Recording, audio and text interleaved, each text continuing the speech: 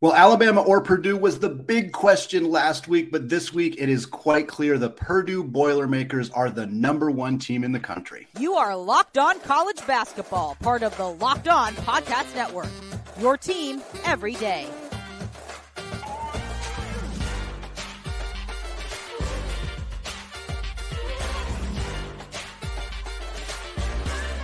What is up? Welcome to the Locked On College Basketball Podcast, a 5 times per week national college hoop show, part of the Locked On Podcast Network.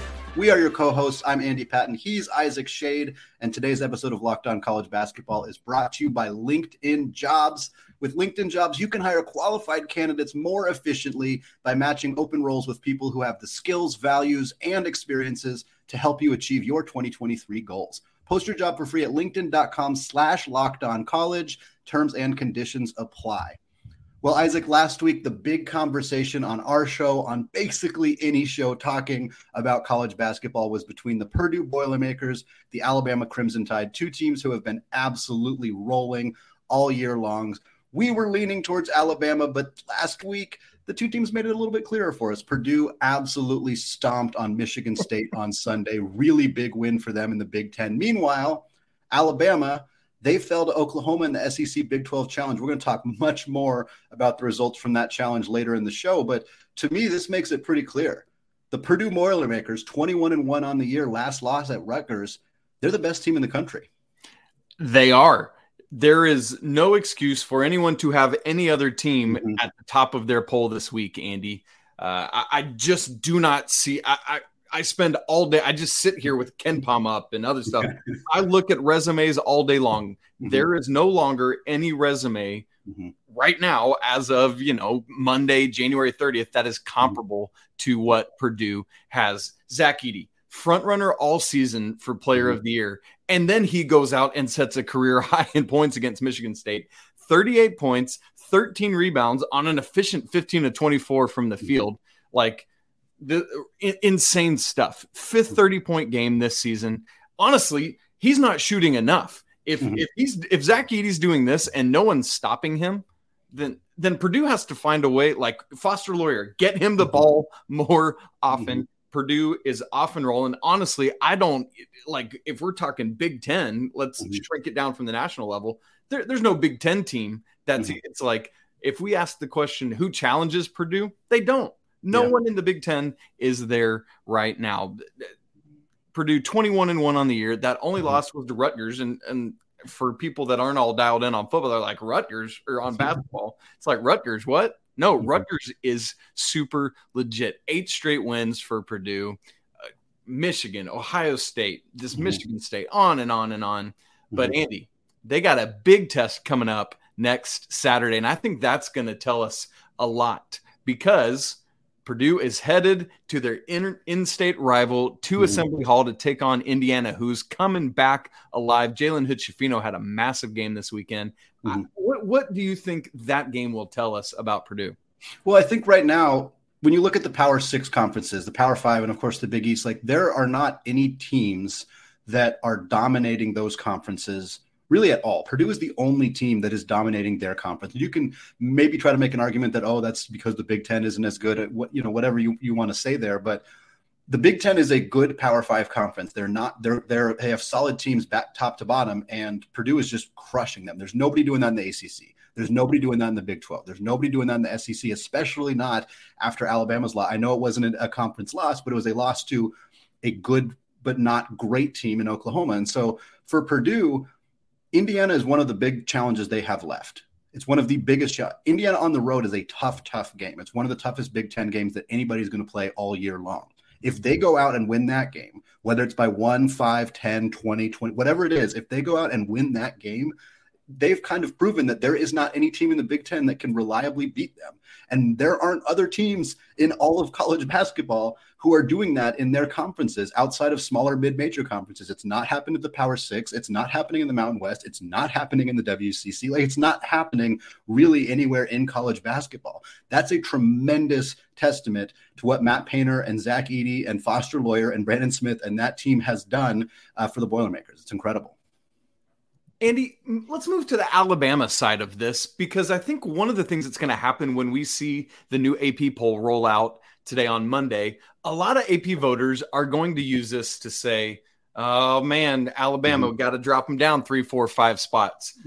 We needn't not be so concerned with that, but let me put it to you this way. How much does Alabama's loss, and it's a massive loss, 93-69, the point spread's huge. What does this loss do to impact your opinion of the Crimson Tide?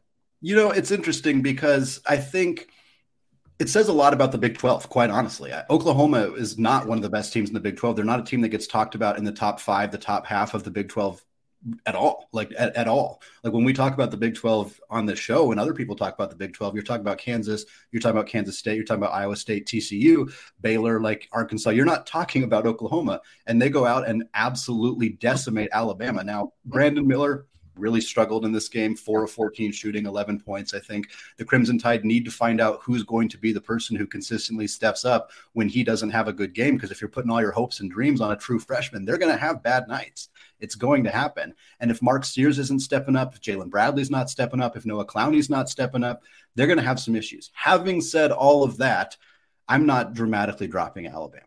I'm not. There's so many teams out there that have had stinkers. Almost every team has had a stinker. Purdue's one of the only teams that hasn't had a stinker, and you could argue they kind of did against Rutgers. Like the teams are, everybody just has an off night.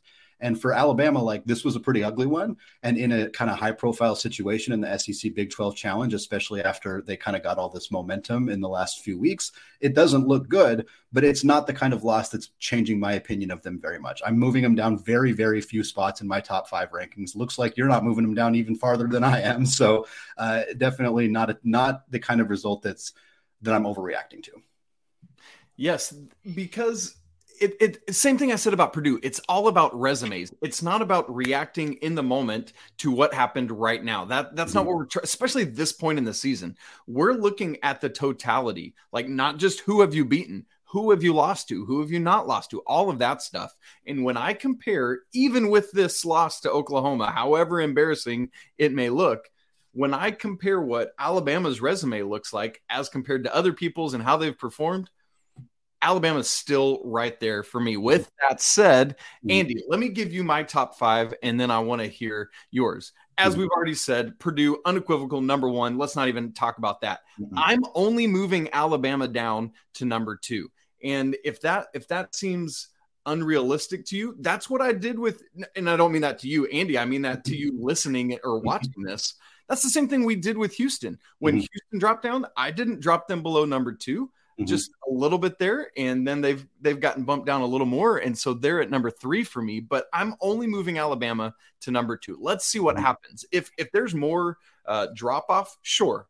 At that point, I will drop them, but somebody's got to come in and beat them more before I change my opinion of what's been happening the last month.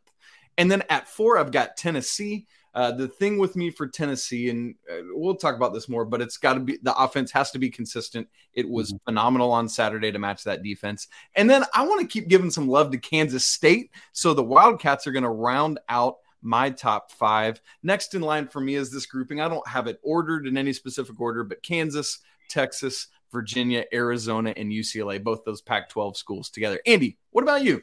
Well, we have the same 10. We have the same 5 next in line, the same 5, or the same 10 total. We only have one difference in our top 5. Obviously, like we said, Purdue number 1, no issue, no debate, no conversation really needed there. For me, I flipped 2 and 3. I have Houston number 2. I do have them over Alabama. I think those two teams are very, very close. Obviously, we saw Bama with that big loss. We saw Houston struggle and lose to Temple as well. I think that those two teams are still very, very comparable. And I think that Alabama could very easily move back up over Houston if they pick up some big wins. But I think they're kind of right in that conversation.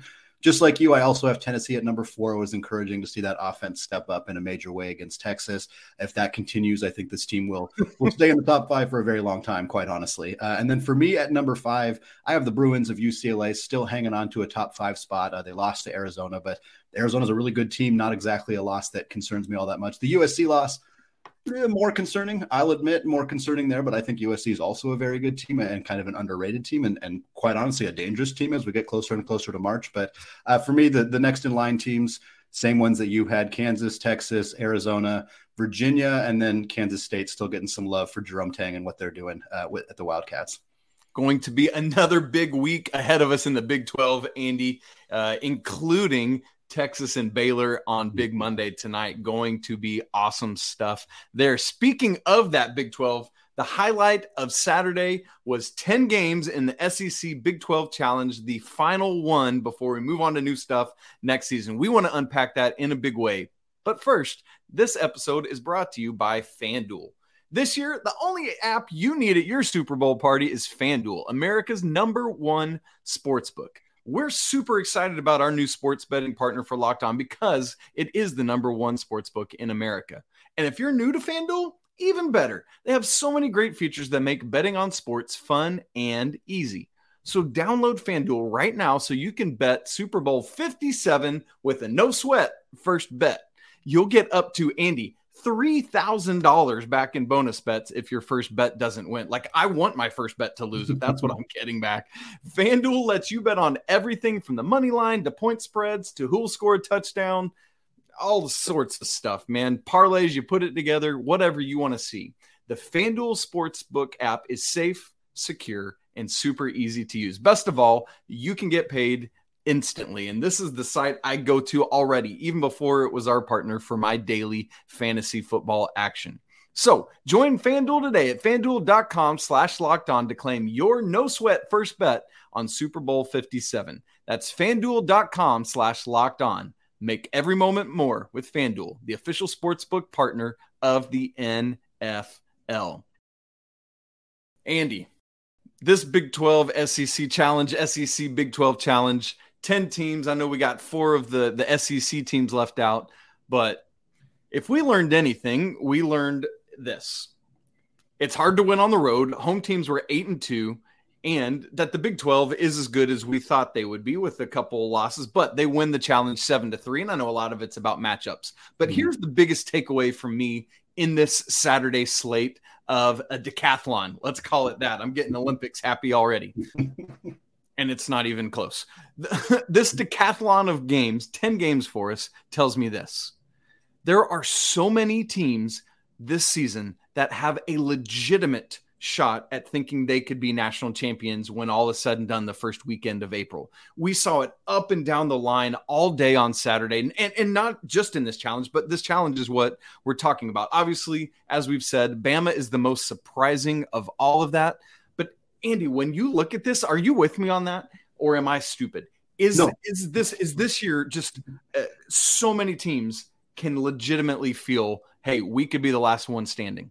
It reminds me a lot of that 2012-2013 season, which was the first year Gonzaga was ever ranked #1. And part of the reason that they kind of got there was because it seemed like a lot of teams who got up to #1 seemed to not want to stay there for very long. And we're seeing that a little bit this year with Alabama kind of falling off. Houston got up there and then they lost a game, obviously. Yeah, UConn was up there for a long time. #1, but yeah. I mean, going all the way back to the start of the season, North Carolina, Gonzaga 1 and 2, they are not in that conversation at all anymore. And so you've kind of just seen this constant rotating guard of teams near the top of the rankings. I think if you told people before the weekend, hey, the Big 12 is going to go 7-3 in the SEC Big 12 Challenge, I think a lot of people would have believed that. Yeah. If you said also Alabama's going to lose, TCU is going to lose, and Iowa State's going to lose, I think a lot less people would have believed that. But that's what we saw. Oklahoma, of course, boat racing Alabama. Mississippi State over TCU, that was a pretty shocking one. And then Mizzou bouncing Iowa State. I mean, we're just talking about games that were unexpected results. You know that the SEC Big 12 Challenge is always going to kind of bring out the best of even those kind of mid-level teams in those conferences. But what this has really proven is that no teams are really impervious to having off nights, to having struggles. And because there are so many good but not great teams in college basketball, it kind of creates the situation where the top 25 seems like it's going to be a revolving door all year long. Yeah, we look at the top of the Big 12 right now. Iowa State, Kansas State, and Texas all tied atop the Big 12. Only Kansas State won, and the Big 12 was 7-3. I mean, wow. That's incredible. Now, I think the highlight game that everyone was looking for, even though it's a down year for Kentucky, is Kansas at Kentucky.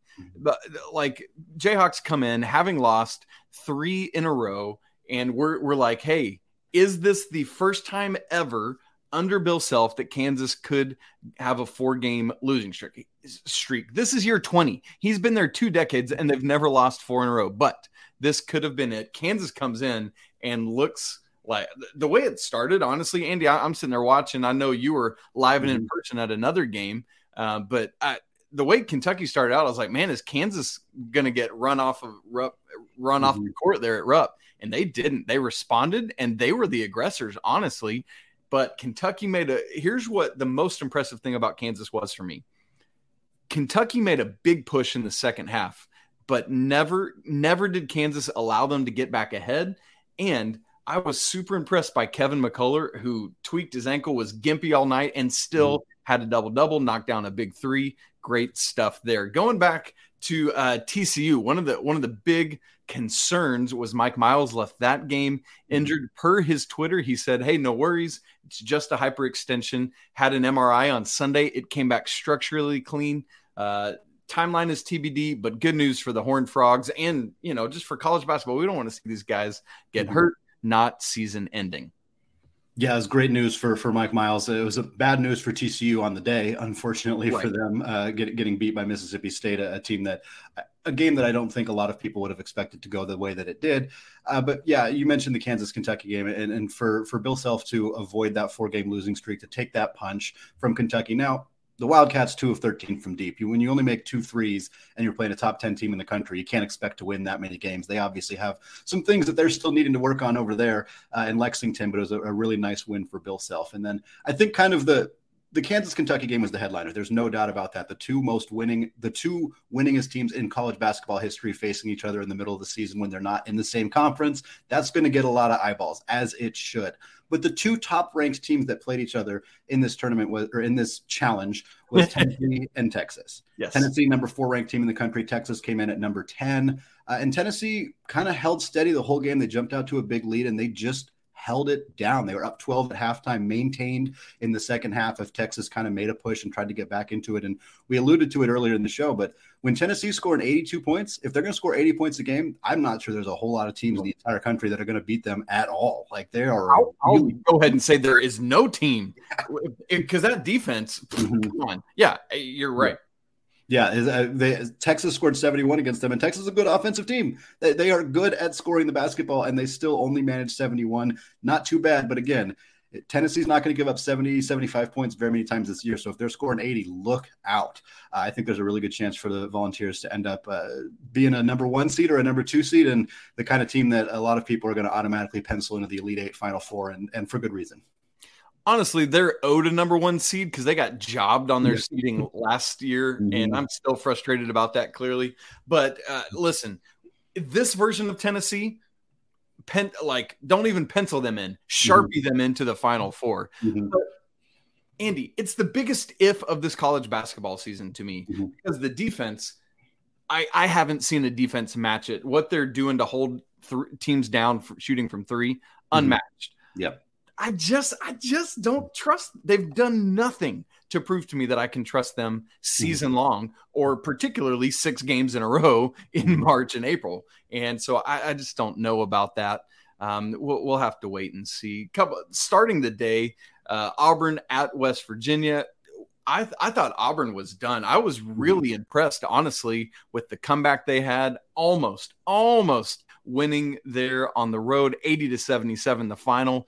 And then Baylor, I thought they had this game put away against Arkansas, but man, Coach Muss had the Muss bus going there down the stretch, and they were able to finagle free throws in such a way that they got a kick out to the corner for a wide open 3 for a shot at overtime, and it just missed, and Baylor wins at home before that game with Texas on Monday night. Well, we are talking about our new, or was called Quick Hitters. For those of you who have been listening to the show since November, we are now changing the name of our final segment on Monday episodes. It is called the 6-Pack, and we are going to go over 6 different games that happened over the weekend. There were so many games, fantastic performances. Of course, we already talked about the SEC Big 12 Challenge and so many fantastic games that came out of that, but there was a lot more that happened over the weekend, starting with the Blue Devils of Duke absolutely obliterating Georgia Tech in this contest. 86-43, doubled them up. doubled them up. That is a fantastic performance from them. Tech shot 31% from the field, only 5 of 22 from deep in that contest. Duke out-rebounded Tech 43-22. Kyle Filipowski, 18.7 boards on 6 of 9 shooting. The other good news for Duke, it was a really nice weekend for them. Not only got a big week, not a great team, obviously, but it's still nice to see Duke back in action and beating teams the way that they should be beating teams. The other good news for Duke is that Dariq Whitehead's injury is not going to be season-ending. The freshman, of course, suffered an injury last week that looked like it might end his freshman year early, a disappointing freshman year for him, but now it sounds like he's going to get an opportunity to get back on the court and hopefully rebuild some of that draft value and help the Blue Devils getting into March. This is great news. We never want to see these young men hurt for any extended periods of time. I was honestly, Andy, I thought it was an Achilles. I'm so glad that it's not. And yet, Duke is 7th right now in the ACC. Second of our 6-pack is this. There are 2 completely unexpected teams in the ACC top 3. Clemson on Saturday had yet another come from behind win when Florida State just olayed defense on the last play of the game and one, and Clemson escapes with another victory. They keep flirting with fire, but so far they have not been burned.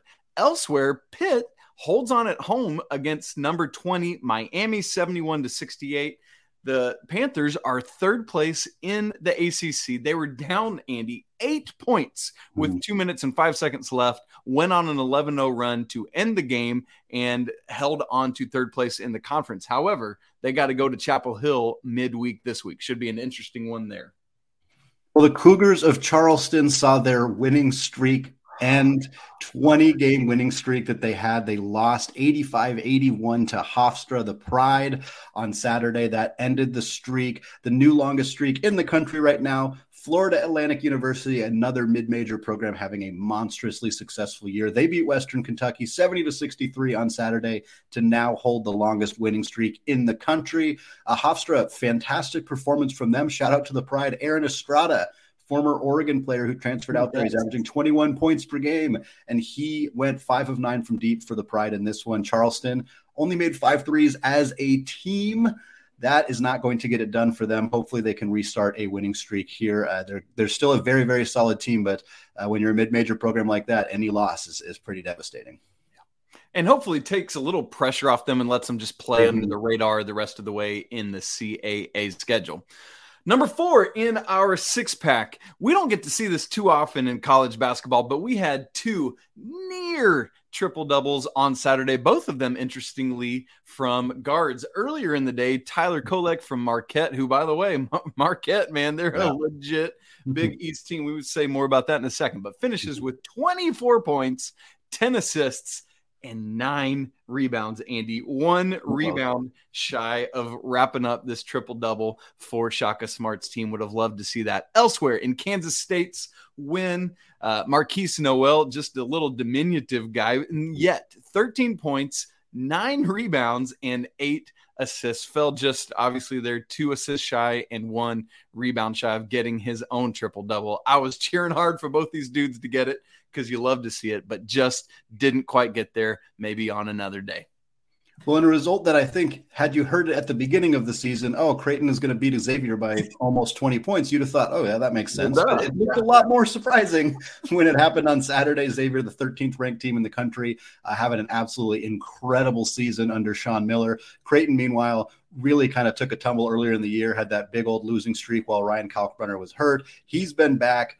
They've been incredible. They went out and stomped all over the Musketeers. Since the day after their 6th straight loss, Isaac, back earlier in the season, they've been the 2nd best team in the country. This is per Torvik's rankings. 2nd best team in the country. Since then, we knew Creighton was good. We knew that their losing streak was maybe not necessarily an aberration, but probably the record didn't reflect how good they were. But now we're seeing, hey, this is a legitimately really, really good team. And you look at the ESPN bracketology and some of the other brackets that we're seeing, and they're like 7 seed, 8 seed, 9 seed. I wouldn't want to play them. I'm going to tell you that right now. I think that they'll probably end up higher on the seed line when we actually get into March. But right now we got a 3-way tie at the top of the Big East. The Big East has been a remarkably competitive conference all year long. Xavier, Marquette, Providence are all 9-2, and Creighton is right behind them. This is going to be a really, really fun race to see who ends up winning the Big East Conference this year. I can't believe they have made this comeback. It's pretty fun to watch it all unfold. Speaking though, man, Andy, I was all aboard the UConn train. I had them my number one team in the nation, and they have fallen off so far. In fact, I texted this to you earlier on Sunday afternoon. Georgetown got their first Big East win in 30 tries earlier in the week. Almost got another one on Sunday, had a lead at St. John's and just let it slip through their fingers. Had they done so, it would have been their second win in 2023. Guess who else only has 2 wins in 2023? UConn. I had the tweet all dialed up. Georgetown Hoyas have as many wins in 2023 as the UConn Huskies, but it was not to be, and I couldn't make fun of them. Anyway, moving on to our 6th and final drink. I've got some water here of our 6-pack. Late Saturday night, many of you non-real fans were already in bed, but I was up watching it. St. Mary's having a great year, goes to BYU. BYU earlier this season almost had Gonzaga at home and just couldn't get it. And BYU's like, but we're going to get St. Mary's, who's having a fantastic year. They go ahead, and then Aiden Mahaney just does it to him. The freshman turnaround. I mean, I saw this play unfold, and I was like, no, they're not going to get a good shot off, and they didn't. But Mahaney did enough to get this shot to fall down. St. Mary's wins over BYU 57-56. Mr. Coach Bennett just doing another great job defensively. But, man, for BYU, now have these 2 backbreaking losses at home. Again, Gonzaga, St. Mary's. Aiden Mahaney is shooting, this freshman, Andy, 43.3% from deep, averaging 14.7 points per game. The Gales are on a 10-game winning streak. We talked about a big game upcoming this coming weekend for Indiana and Purdue. Whoo, boy, we got a WCC fun one coming up this Saturday. St. Mary's, Gonzaga. Do not miss it, folks. It's going to be a real zinger. Andy, what do you think about that game? Quick, early take on it.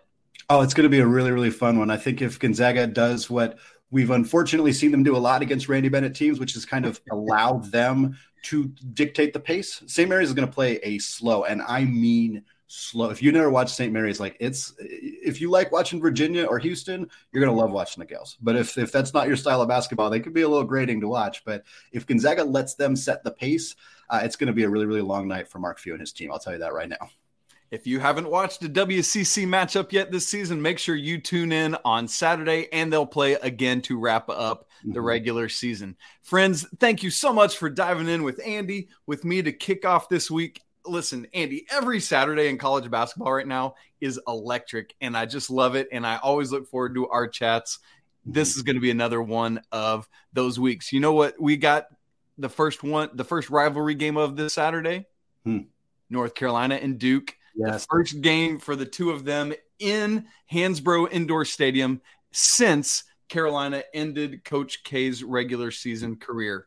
Well, it's going to be a fun week, very seriously. So, friends, if you haven't already, we'd love it and would be honored if you would give the show a review on iTunes. Just another way to help get the delivery of the show out to people who don't know about it yet. Thank you for those of you who are already doing that. If you haven't, subscribe to the show, smash the like button, leave some comments on today's episode. And you know what? Make sure you come back tomorrow. Make sure you tell a friend, because we love it when you come hang out with us to talk college basketball. All right, friends, that's it for today's episode. Until tomorrow, peace.